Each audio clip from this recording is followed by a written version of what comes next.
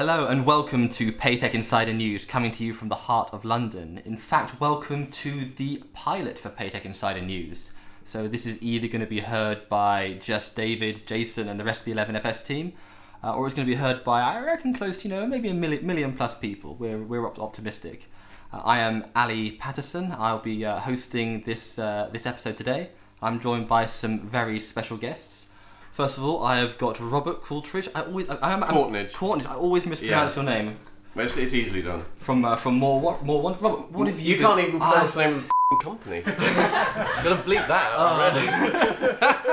This is definitely the pilot. Right, brilliant. Firstly, to my left, I've got Robert Courtnage from More One. No. He was on the When did he actually? Naj Wan. Robert. No. Do you want to try again that, Alan? Yeah. Right, I'll do it one more time and then I'll get you to probably Try the introduce GDPR yourself. bit if you can't remember my name. Firstly, to my left, I've got Robert Courtnage. For GDPR reasons. To my left, I've got Robert. Robert, who are you? Okay, I'm Robert Courtnage, and until very recently, I was a major fintech lawyer for the past 30 years, but in January this year I decided to drop that all the way and become CEO of a payments company, and the fun that ensued. So the payments company is called Morewand, and we're effectively a specialist BIN sponsor company, working currently with Visa, MasterCard and China UnionPay, and soon to be JCB too. Oh, nice little segue there. Segue. Yeah. We're also joined by Andrew. Andrew, who are you? For GDPR reasons, of course, I can't introduce you. It depends who's controlling. No, I'm Andrew Mitchell. I'm from JCB. I'm a JCB lifer. So man and boy, been in JCB, payment card scheme, obviously originated in Japan, but now sort of broadening global card company. Just to contextualise, I'm working in the London headquarters for JCB. Obviously headquarters for JCB in itself is in Tokyo. And for implementing global strategy, I work in the business team there, which is really for anything you like, really. Odd job guy, I guess. But implementing strategy. So when it comes to mainly acquiring new connectivities, some bits of sort of business compliance, attack, that kind of thing. Brilliant, excellent. And last but not least, we are joined by Emma. I'm going to give up on names and companies. Emma, who are you? Well, my name is slightly more easy to pronounce. I think I'm Emma Pearson. I lead content for Money 2020 Europe. And to contextualise for anyone who, hopefully there is no one who doesn't know who Money 2020 are, but we are the largest fintech conference in the world.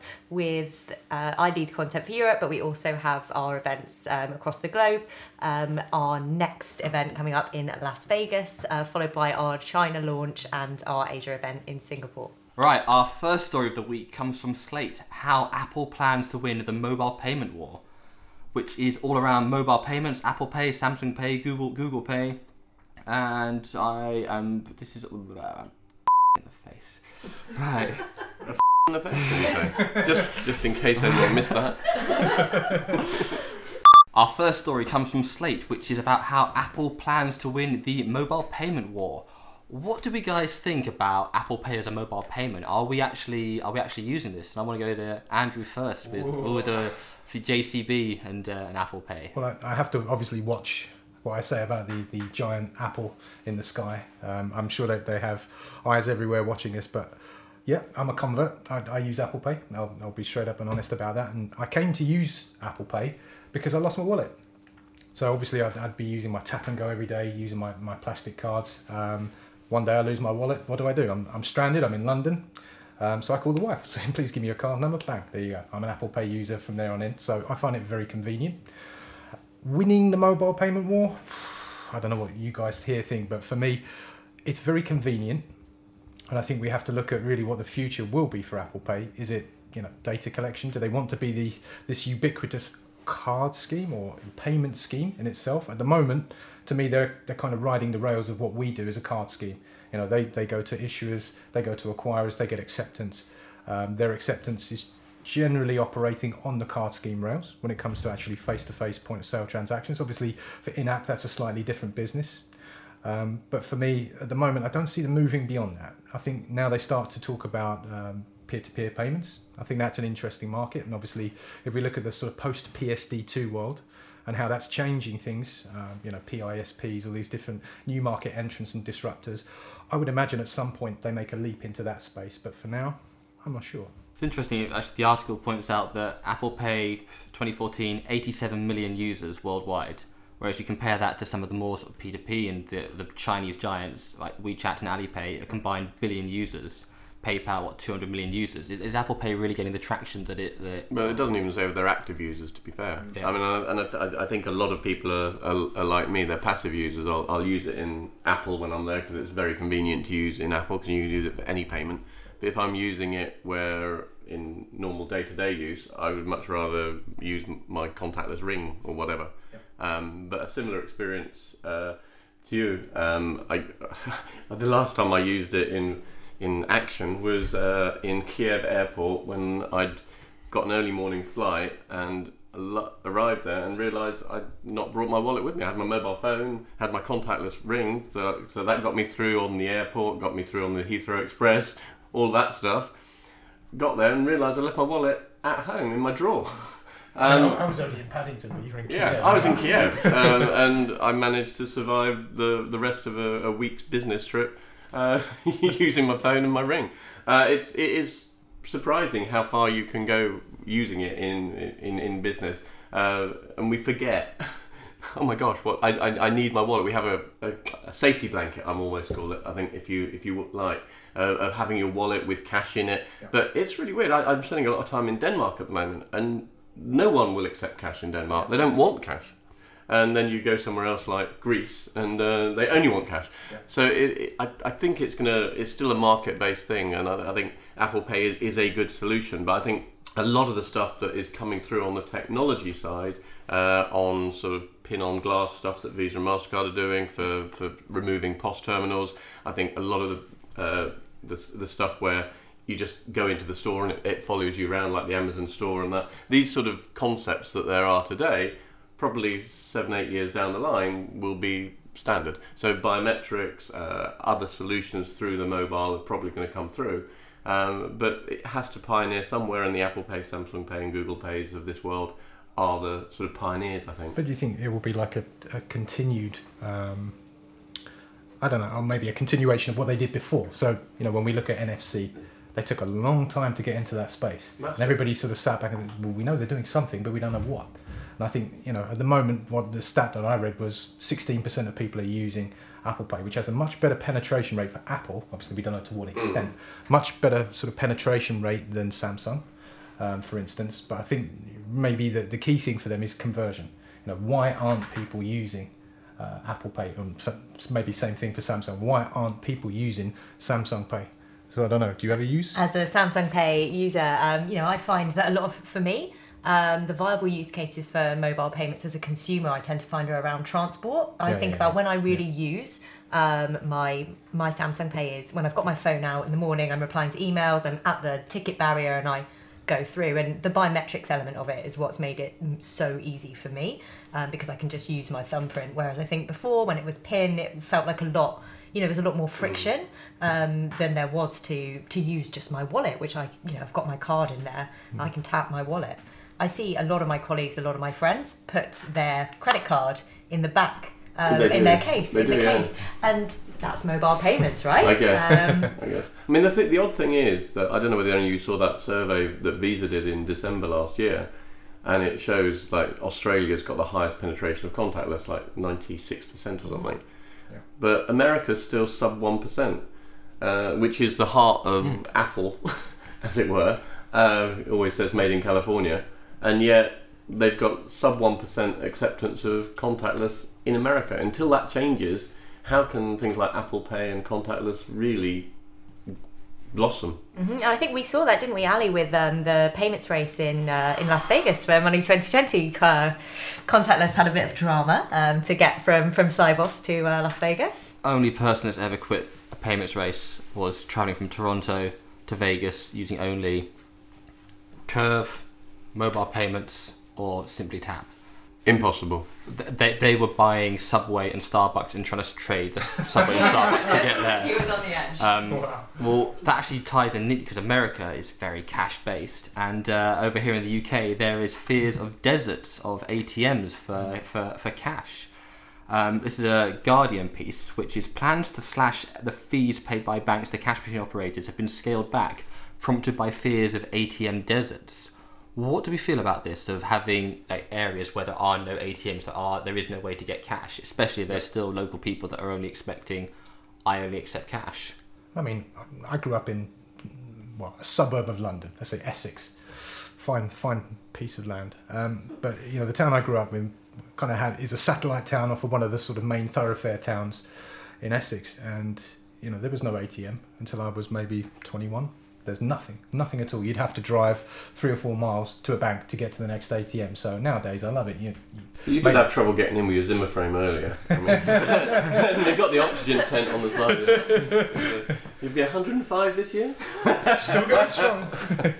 No, but it's amazing how quickly this actually has happened. He's by the way, he's nowhere near 105. not even close. But no, the real thing is that time gap. I mean, I would imagine now there's no shortage of ATMs in that area. Yeah. Exactly. Well, have you seen the cashless ATMs as well, where you have them in like hotels where you go there and it prints out like a little piece of paper. You then go to the hotel desk and exchange that for cash. So it's that's catching on. This kind of cashback model is now starting to catch on. Actually, I see the experience of a lot of Asian countries now, and people are actually moving towards QR cashback. Actually in store. So, you'll find it's not just a hotel, there are several sort of supermarkets and people like this that are happy to move to that kind of cashback model. I think the main thing for us now, obviously, we try to move more towards a cashless society, and here in the UK particularly, we're big on card payment or payment instruments rather than cash. But I think, people will still use cash, but it's the cost of running ATMs is really the key issue. So now I think a lot of banks are trying to scale back and digitise. We've had a lot of independent players moving into the market, and actually the fee structures around the domestic scheme here for ATMs has kind of been a little bit more in their favour, but they probably have more overheads for running it. So it's really that risk operation and actual running of the physical ATMs themselves and the software that really creates the cost side. And I think that's why now when we look at what the Link scheme are doing, there are a lot of internal disputes and squabbles about how to manage this fee part.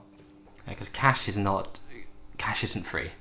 That's one thing that I think there's kind of a bit of a cultural thing, especially in the US, that cash is free. But here, I tried to look at some of the stats here. It's something like 97% of withdrawals are from the free-to-use machines. So you do get that impression that it is free, but then in reality, you're paying for that with your bank fees. You're paying for that with your overdrafts, because most ATMs are owned by the banks. Well, I love the fact they can still get away with the signage "free cash" on the cash machines. Because how can that be true? Absolutely. I think it's a statement. Actually, it's not what it sounds like. It's free cash. Let it escape. We want to let it go. Don't keep it hidden in this machine. Free it. Yeah, it's a sort of hunger strike for cash machines. Cool. Our next story is actually from Finextra, which is MasterCard is looking to put its VocalLink assets to work, partnering WorldPay to push the Pay by Bank app that lets British online shoppers bypass this huge network of MasterCard. Not just MasterCard, obviously. Yeah. It's cannibalising its own customers, but in the same time cannibalising those of all the other schemes. Which is because VocalLink, they do the whole thing with faster payments. That went down. Was it last week for a little bit? Yeah. I think there have been some technical issues. Yeah, last week they had a few problems. So yeah, it's interesting. MasterCard, VocalLink, obviously MasterCard pulled out VocalLink, but I think, in terms of the whole operation of faster payments and the ATM networks, obviously the government's had a big interest in that. Competition authorities took a long look at that purchase. So I think it is interesting to see where they're going strategically. I think everything is obviously gearing more towards instant payments. And I think that's a really interesting topic, because we all know that the quickest instant payment is cash, right? But I think now, we can see PSD2 World, payment initiation. I think this is obviously a form of payment initiation. Key thing I think for somebody like WorldPay to be involved is obviously the speed of settlement towards their merchants. So I think the major card schemes themselves included are looking at that. I think that's a key topic. Depending on which rails here, we can see Pay by Bank is obviously that sort of payment initiation rails. I guess it's Pingit, basically Barclays Pingit sitting in the background. I think it probably is the future. You know, when you look at the costs, you know, we have to be honest. You know, we're a card scheme, JCB, and we've operated on an interchange system, which, you know, that works to build a global network over many years. So, you know, the demise of the interchange system, that's an interesting topic, because, you know, effectively we take funds in most cases from an acquirer, we give it to an issuer. It's a pass-through pretty much. So how do you replace that financial model with this kind of model? You know, actually, when you start to do this, and it achieves universality, that's when I think the costs really become apparent. You know, we don't have maybe this pass-through model, but we have a per transaction model. You know, look at all the different things that, you know, people like Vocalink will have to deliver here in terms of security, cryptography, interoperability of contracts and liabilities. I think it's at the moment on more of a small scale, but I think once you extrapolate and look at it in the long term, it'll be maybe a little bit more expensive than it is today. But I think the other thing, and the whole MasterCard acquisition of Vocalink, was to try and rebalance the position that MasterCard were in against Visa, who owned pretty much the whole of the European debit network. And it was their way to get into the banking system. And effectively, this idea of pay by bank is almost offering a direct debit solution using this new platform. And I think the whole question after PSD2 with the sort of the payment initiation services coming through is questioning what the total need for the schemes will be going forward. So how do the schemes reinvent themselves, and what are they doing to reinvent themselves? But then how do you do that globally? I think that's the key problem. And, you know, is it a wise thing to do now in terms of a strategy, because you're partly cutting your own throat in terms of fee model? I'm not saying that, you know, cards business earns a lot more money for the card schemes, but I think when you look at paying less than a cent transactional cost on a sort of bank transfer rails and instant payment rails, then you think that would kind of be an unwise, you know, that's going to have a much less revenue for MasterCard than perhaps Visa would earn from the debit network. So I think we have to find ways to balance and maybe offer the most amount of service options. Yeah, we just discussed, you know, we're all converts to NFC, you know, the pays, but I think maybe there's a wider diversity of customers. So I think me probably here are going to be the early adopters in things like this, but actually there's going to be people using cash, certainly the older generations, but the millennials will maybe move to it. So I think it's having multiplicity of different product offers. And I think, you know, we as a card scheme look to do that. We already have that, to be honest, and I think at the moment for us in Japan particularly, and some of the emerging markets where we look to globalize our issuing proposition, particularly countries like India, we look more towards a QR method. And QR, again, is something we haven't talked about yet, but I mean, certainly the WeChat proposition is like spreading like wildfire, and everyone's saying, oh, we should go to QR code. Well, people were talking about QR code payments about 20 years ago to me, and it never took off anywhere because no one wanted it. and now I'm thinking, QR codes, really? It seems like we're going backwards, but it's quick, cheap and convenient. That's why. And it's like the whole... Kenya, what's it? M-Pesa, yeah. So the whole M-Pesa thing, working on analog phones using text to move money, and the original way in which you sent all your money onto the TV shows using text. It's odd that you can have such a backward system actually to pay forwards. But I think you've kind of hit the nail on the head there with the whole QR codes thing, because if you think about M-Pesa, where they've tried, where any other Safaricom and other mobile operators, even in pan-African countries, have tried to replicate the success of M-Pesa, hasn't worked. And I think that's when people are talking about dragging and dropping Asian models for QR codes into Europe. We don't see it working because there's not the customer appetite and there's not the adoption. And I think that's kind of the disparity that we see like in global payments infrastructure, that everybody's trying to drag and drop, and we don't see it working. Well, but there is a whole move, and I've seen things coming into Europe now where they're trying to integrate a WeChat solution into a railed solution with a scheme, whereby you somehow integrate the QR code part of it into an online transaction in the normal way, but you sort of just merge the two together to allow people to use their WeChat app to pay for normal goods or services through a card scheme. And certainly there's a few fintech companies out there looking at those solutions at the moment, and it wouldn't surprise me if something like that came through. I love the comments that you get on Finextra. This is Pay by Bank enables customers of UK businesses to make online payments for goods and services via their banking app. Why would any shopper in their right mind do this and lose the protection that would come from paying by card? But more importantly, give direct access to their bank account. This is being touted as a benefit for the shopper, but surely this is a benefit for the merchant as opposed to the actual consumer themselves. I mean, we're all fintechy people, but can you really see the general public using this quite a lot? Or will they probably stick with card? Yeah, but it's how to change customer behaviour. Like you said, even go back to the entrance into the market with debit cards. Why would that have been in any consumer's interest? Like you said, then it is more or less in the bank's interest, maybe a merchant's interest, depending upon how quickly you can switch settlement. So I think speed of settlement is a key issue, and I think that is probably something that we look at now as a real primary focus. Changing customer behaviour, that's harder to do. I think it comes back to what Emma was saying. You try and drag and drop, copy and paste Asian models into Europe. Well, actually look at our POS infrastructure. It's, I don't say more sophisticated, but more mature as a market. So, we implemented NFC broadly across Europe. It's not perfect, it's not everywhere. Why are we suddenly going back to using QR? Well, I think it depends on how you see the future of transactions, whether they're push and pull. But really, I think we're probably in that era of millennials starting to change the face of the payments market. So I think there's a tendency towards using a smartphone that maybe the older generations don't have. So I think there will be more of an evolution rather than revolution. But it depends upon how you monetize as well. I mean, how do you make revenue from this? CRM? I think that's probably where we see WeChat Pay starting to move ahead and making a little bit of progress on Alipay. So I think we as card schemes particularly look at that and say, well, we can easily be a PISP. Well, I don't say easily, maybe that's too arrogant, but we could be a PISP. But what's the proposition? How are we going to make money? How are we going to monetize this? Bringing on the subject of the Chinese giants, neatly onto our next story. I could please that little segue there. Tencent and Alipay are set to lose $1 billion in revenue from new payment rules coming into place. This is a new central bank requirement that third-party payment groups have to hold all customer funds in reserve. And they estimate this is going to cost the big giants, which own 54% and 39% respectively of the market share over in China, about $1 billion.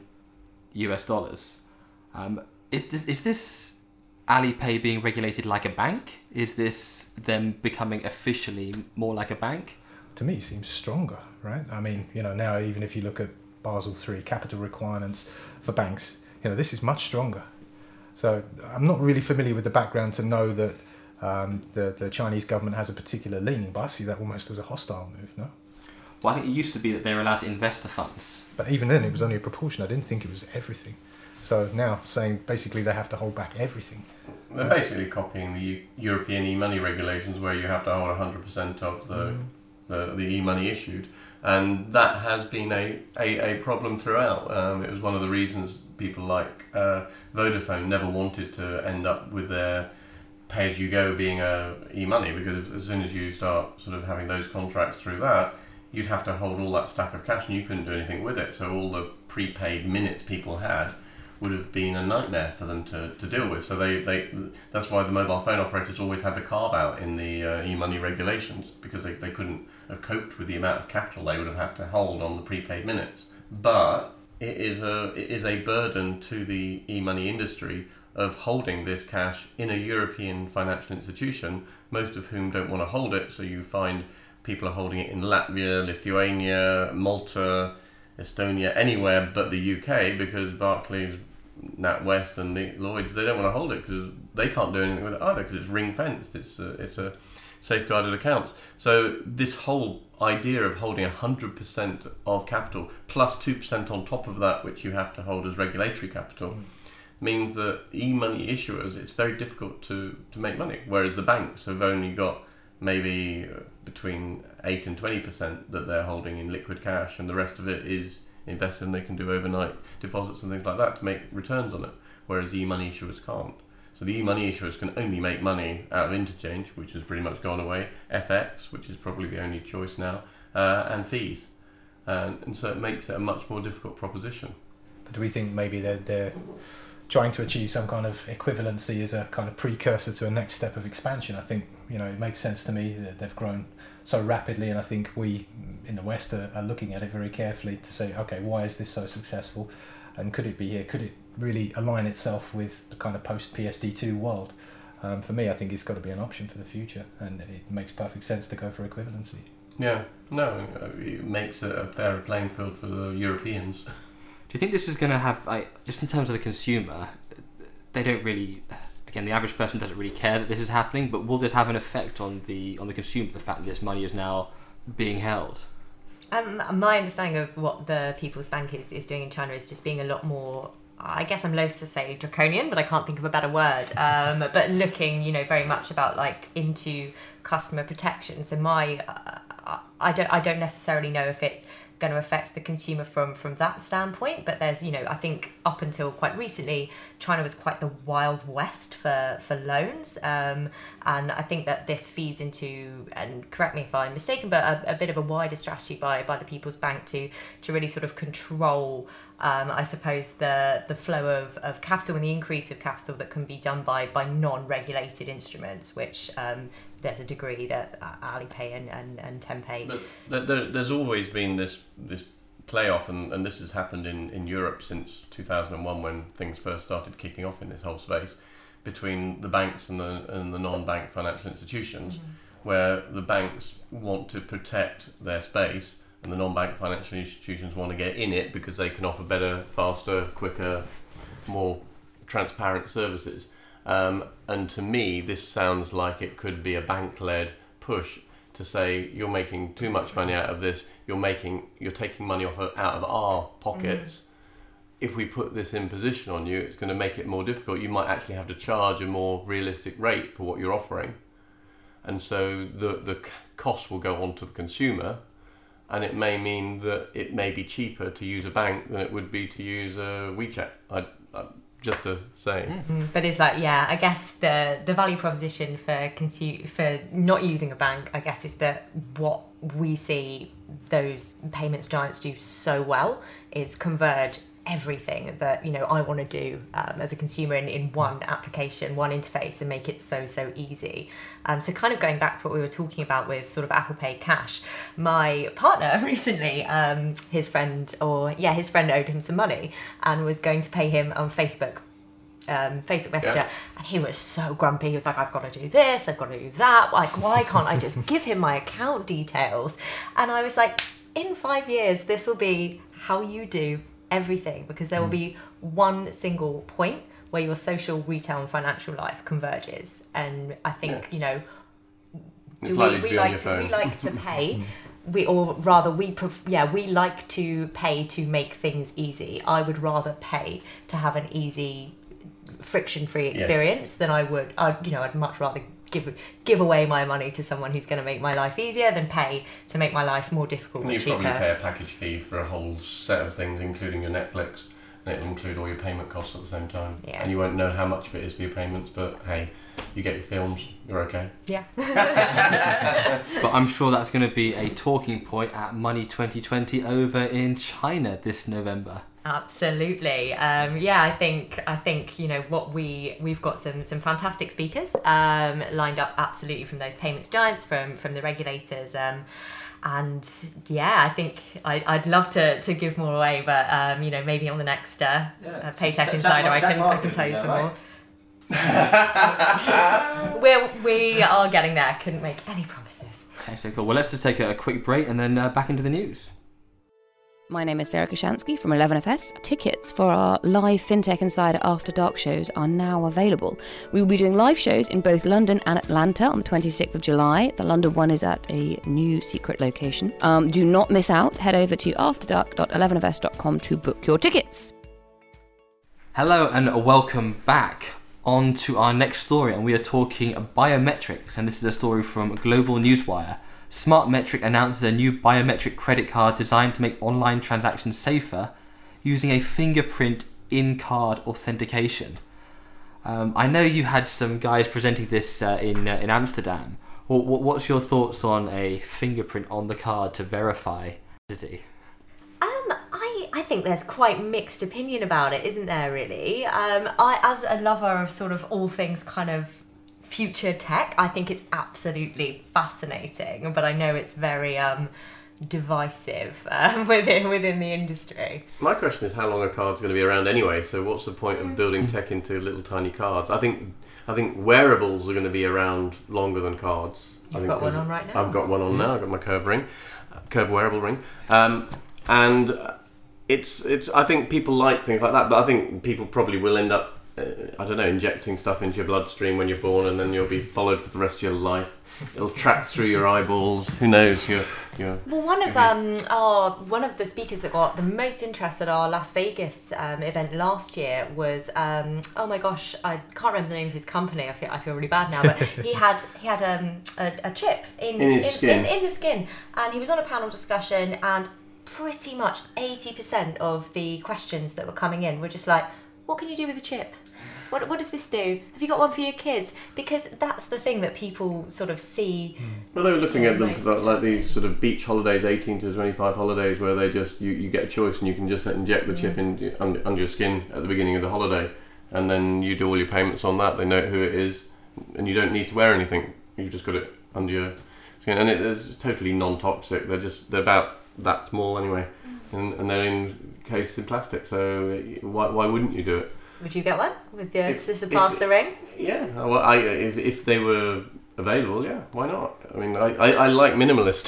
Minimalist is good. The less you harry, the better. I would get one under my skin. My mum definitely wouldn't, but she would have a contactless card. My gran keeps her contactless card wrapped in silver foil. So I think that's kind of a very generational thing. And your grandma's probably the least likely to get cancer out of all of us. Yeah. She's sensible. My mum did tell me that. She's like, oh, I've got the contactless for the first time. The contactless. So would JCB consider this, like having a fingerprint on the actual card itself? We did it. We showcased it at Money 2020. To be honest, I think my feeling within the company is probably we're headed more towards palm vein. So rather than going wearable, we're going pure biometric of what you already have, no chip under the skin, very simple tech. But I think we've gone that way at the moment. Certainly we're trialling it. We're working with 1 or 2 partners, and it works pretty well. My question here was online. Card not present. What are we doing here? That get your camera would take a picture of you, and I don't know. But I mean, that's not going to do fingerprint, is it? Exactly. So I think fingerprint for online transaction. I think online fraud is the major problem. Okay, once you implement EMV, particularly, your face-to-face problem goes away with magstripe transactions. But I think after that, then you have a card not present problem. Obviously, we have PSD2 looking at secure customer authentication. Lots of different rules about that. So I guess it could be useful in that environment, but I think we're probably, it's very interesting now when you look at regulators and how they're interpreting the new laws and what is secure customer authentication, because I think some people are looking more towards traditional solutions, just card number and the 3 digits on the back. Does that work? Is that secure authentication? Well, European authorities are saying no. Exactly. Under the RTS, no. Exactly. So that's just, problem. It's coming out now. So I think we have to make up solutions. This for online, I can't see it. I think it might be. Have you guys used Atom Bank with the facial recognition thing there? No. It's not very good. You can beat it with a photograph, but one of the guys from Atom Bank said, "Yeah, we know. We've got it there to kind of help change customer behaviour and get them used to that sort of biometrics." I think this might be a similar thing. Like, if you get people used to using their fingerprint on the actual card itself, then further down the line, oh yep, I'm happy to just put my fingerprint on somewhere and automatically make a payment, or just do it through facial biometrics or voice biometrics or what have you. It could possibly be that down for that as a bridge onto the next thing. Well, and I think we haven't touched on blockchain and distributed ledger yet, but certainly the whole question of biometrics and building in biometric identity within a blockchain solution around a payment, whether the blockchain is separate to the payment or part of it, is clearly where a lot of the future is going. And I think if you what you need is some means of connecting to that piece of the blockchain to enable the information to come out that you're happy to come out for that particular transaction, because obviously you don't want your whole medical record coming out when someone's just buying a packet of crisps in the corner shop. But clearly you would want all your medical registration to come out when you've just been involved in a road traffic accident and the ambulance is there. So it's how you build all of this around, and I think there is a lot of work being done in the sort of blockchain industry to build these solutions. But they're not necessarily built around the moving of value on the blockchain, but they're built around building ID on the blockchain and letting the value move through the traditional methods, because you don't have to have both together. And I think that's why Ripple has been quite successful with the banks, because it's a messaging system rather than a transfer of value system. And when they've tried to use it for transfer of value, it's never worked quite as well. Yeah, lots of proof of concepts, but nothing concrete from them yet. Do you think as well, because it seems to be a bit of a focus on the United States, where I went to the US about a week ago, put my card in the machine, said, "Do you take chip and pin?" They said yes. Put the chip in, had to sign. So it's chip. There's chip and signature in the US. Yeah. A lot. So chip and sign as opposed to chip and pin. So again, it might be chip and fingerprint, chip and spit. Yeah. Chip and spit. Can you imagine that? And then they know your DNA, and they can change your health insurance at the same time and up the price. It's catchy. I like it. Chip and spit. Chip and spit. We founded it here on this program. Remember that. Well, the next one I'm going to do a bit of shameless plugging is actually from FinTech Finance, which is Citi launches its payments insight for clients with real-time payments visibility for a Royal Dutch Shell pilot. This new service highlights dedication to provide a frictionless experience for clients in a rapidly changing business environment. Payments for businesses, making it frictionless. Is this something that we want to be focused on, or is frictionless something required for business? Or I think big businesses have been there for a long time. They've got their big treasury departments, and a lot of the major companies like Shell, they even started the whole Target 2 solutions on the banking side. So the whole concept of moving treasury into the corporate and out of the banking solution has been there a long time in these major corporates. I think the thing that's been the problem all the way through this is the smaller businesses, the SMEs, who've always been locked out. They've always had the highest charges, and you've seen in the electronic money and prepaid industry for many years that the best solutions that have been coming through are in relation to the SME market, creating business solutions because of the cost savings you can make and the frictionlessness of using that type of service. So I think there is a big disconnect. I think major businesses are always going to use the banking system, and they'll work it to their benefit.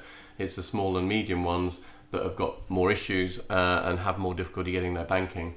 And again, the only people that can really find those solutions are pretty much the sort of fintech businesses rather than the banks. I don't know what your experiences are. I mean, this is arguably why invoice factoring is such a growth segment at the moment, isn't it? I know that we have there's a lot of companies coming out now that are sort of jumping on that bandwagon, and it was definitely a really big talking point at our Money 2020 event. So I think those two things kind of don't really work in parallel, but are sort of probably pushing forward like quite dramatically to change things for SME businesses. I run a small business. I hate invoice factoring. You lose control of, you don't even know when the client has paid the invoice. You don't have that communication with the client, and you've got to get the client to email very specifically when they'll be paying, which is kind of half the battle, is knowing when someone's going to be paid. And if you get that far, you might as well just keep it in-house as opposed to go to somewhere else. I'm quite a big fan. There's a couple of small companies out there that do invoice cycling instead of factoring, which is they look at your invoice, they then run loads of data, loads of analytics at it, and say, right, we're going to effectively treat this as your security, and send you, say, 80% of the money now, and then take a weekly direct debit or something so similar. So it's like a small loan, but it's linked to, it's kind of a nice mixture between like a unsecured loan and actually an invoice factoring. I think those sorts of brand new products that sit between there can fit in quite neatly for the whole SME market. I think there's a lot of opportunity for really bankers to get quite creative and come up with new ways to finance invoices and to deal with these sorts of trade and SMEs problems. If they can be bothered. Yeah. Well, that's where the new companies come in and do it. Yeah, that's why the fintechs are out there, because they can see these niches and they can exploit a niche quite rapidly, and they can still plug in the back end to a bank to get a line of credit to run that. But these new companies coming through have got more flexibility to work out solutions, and that's why they can come into market. Does then give the opportunity for Starling Bank, for example, just start to do a lot with SMEs.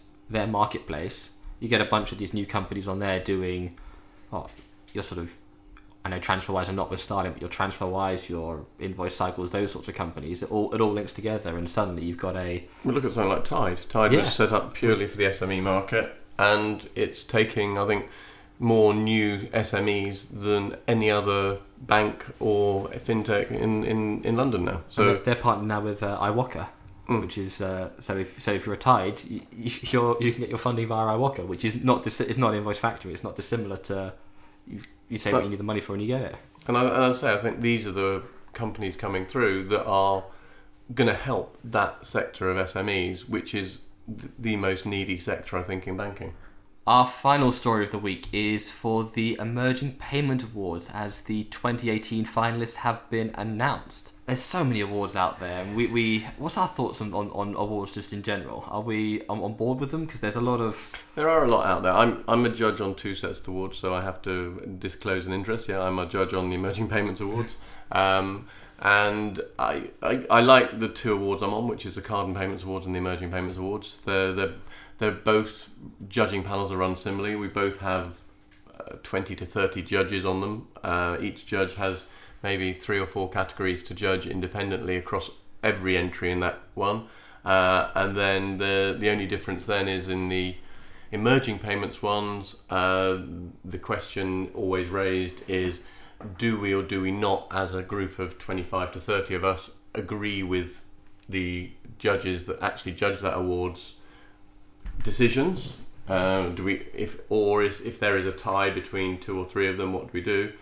And then we agree or disagree that we should carry on with that particular winner of that award. And then we also make decisions as to whether actually either it was close or whether one of the entries was really good and should have a special recommendation. So it's a nice way to do it.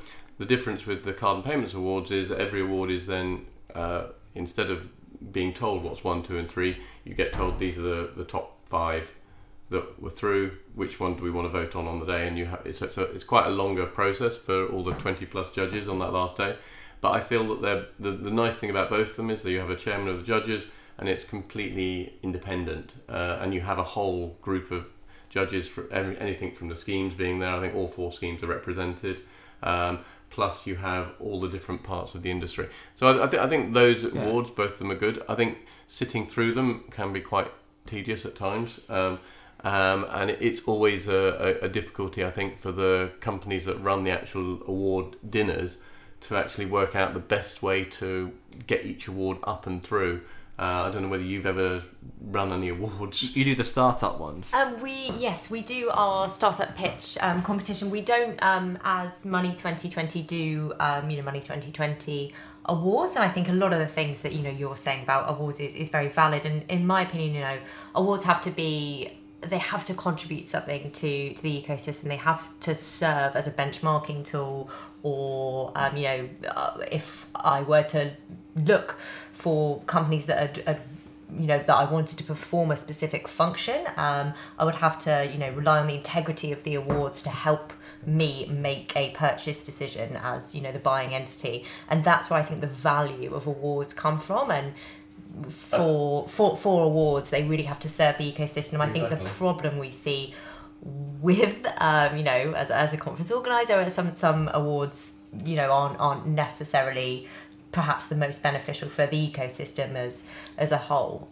My view, if you're pay to win, you're not winning, and that's why I like these awards and like these both awards are clean. But the difficulty you have as a judge though is the diversity of the entries, because some are produced by some really good marketing teams or external PR agencies. For these awards, we could spot the ones that a particular agency had put in because they covered all the answers the judge wanted to hear. They gave the right metrics that we wanted to do, and they were really easy to judge. And then you'd get a handwritten one-shider from some other fintech startup that clearly this guy just scribbled all his notes, and it was like 1 paragraph and that was it. And how on earth are you supposed to judge that against a 5-pager with the exactly same same amount of words, but set out crisply and clearly? So it is difficult sometimes to differentiate and be able to pick the right winners if you've got someone that's actually got a really good product, but you think they've written such a And there's some rubbish. really good products on here. Actually, just flipping through some of them, there's quite a variety of different categories, but also different size companies that've been put forward. So you got things like Glint on there, which is Glint is a cool product. yeah, and I signed up for a U account on Twitter. Oh, your account is he's a cool guy that runs that. And the interesting one is that obviously on the one of these awards is my other podcast that I do, which is FinTech Unplugged, which I'm plugging here with Suresh. Which is much shorter than this. The average sort of 5 to 10 minutes. But we were up for one, and I had to step out of the room. So I know we're in the final. We're here with I think it was it was Blue Train that did it for us. They're the ones that do it. But it was fun, and we did get into the final. So who knows? We might be up there. So but Lord Mock's on there as well. Lord. He's fantastic with names. Ali one day could learn to be a presenter if he had some proper lessons. You know that. But don't worry, you'll get better. By the 5th podcast, you'll be there. I rely on the editing. Say Courtnidge. Yeah. Say Courtnidge. Courtnidge. Yeah. What's the name of the company? More Wand. More what? Well done. Give it a round of applause for Ali. Finally got the name right. Seems such a simple thing. But then... the connotations going through your mind, Ali. But yeah, no, there's some a good variety of different companies on there. But that is that is Catherine Ryan's going to be on there, as well as Jimmy Carr, which is disappointing to not see HMRC nominated on there. A good one on there. He might win his own award. Excellent. Well, that then wraps up the news show. A big thank you to all our guests. It has been a pilot. I think it's been quite entertaining. Yeah. Big thank you to all our guests. Where can we find out more about you, Emma?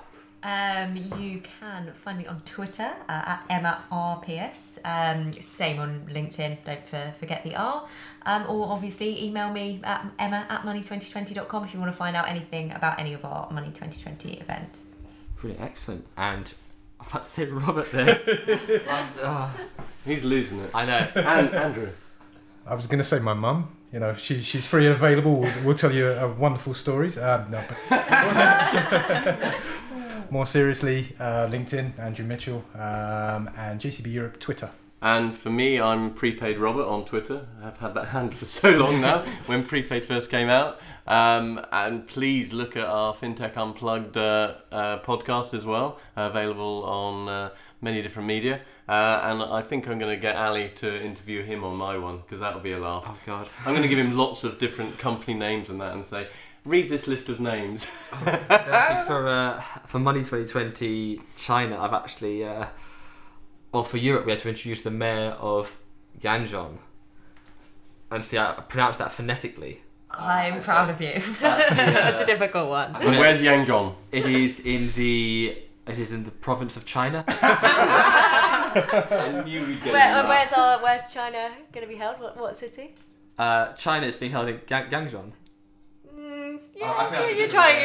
You're trying. How do you pronounce it, Emma? I wouldn't like to comment on my pronunciation. I'm going to leave this all to Ali, to be honest. But I am at Ali Patterson, and this, along with FinTech Insider, Blockchain Insider, and InsurTech Insider, will all be on the 11FS media, available on iTunes. Thank you very much. Thank you. Thanks. Thanks.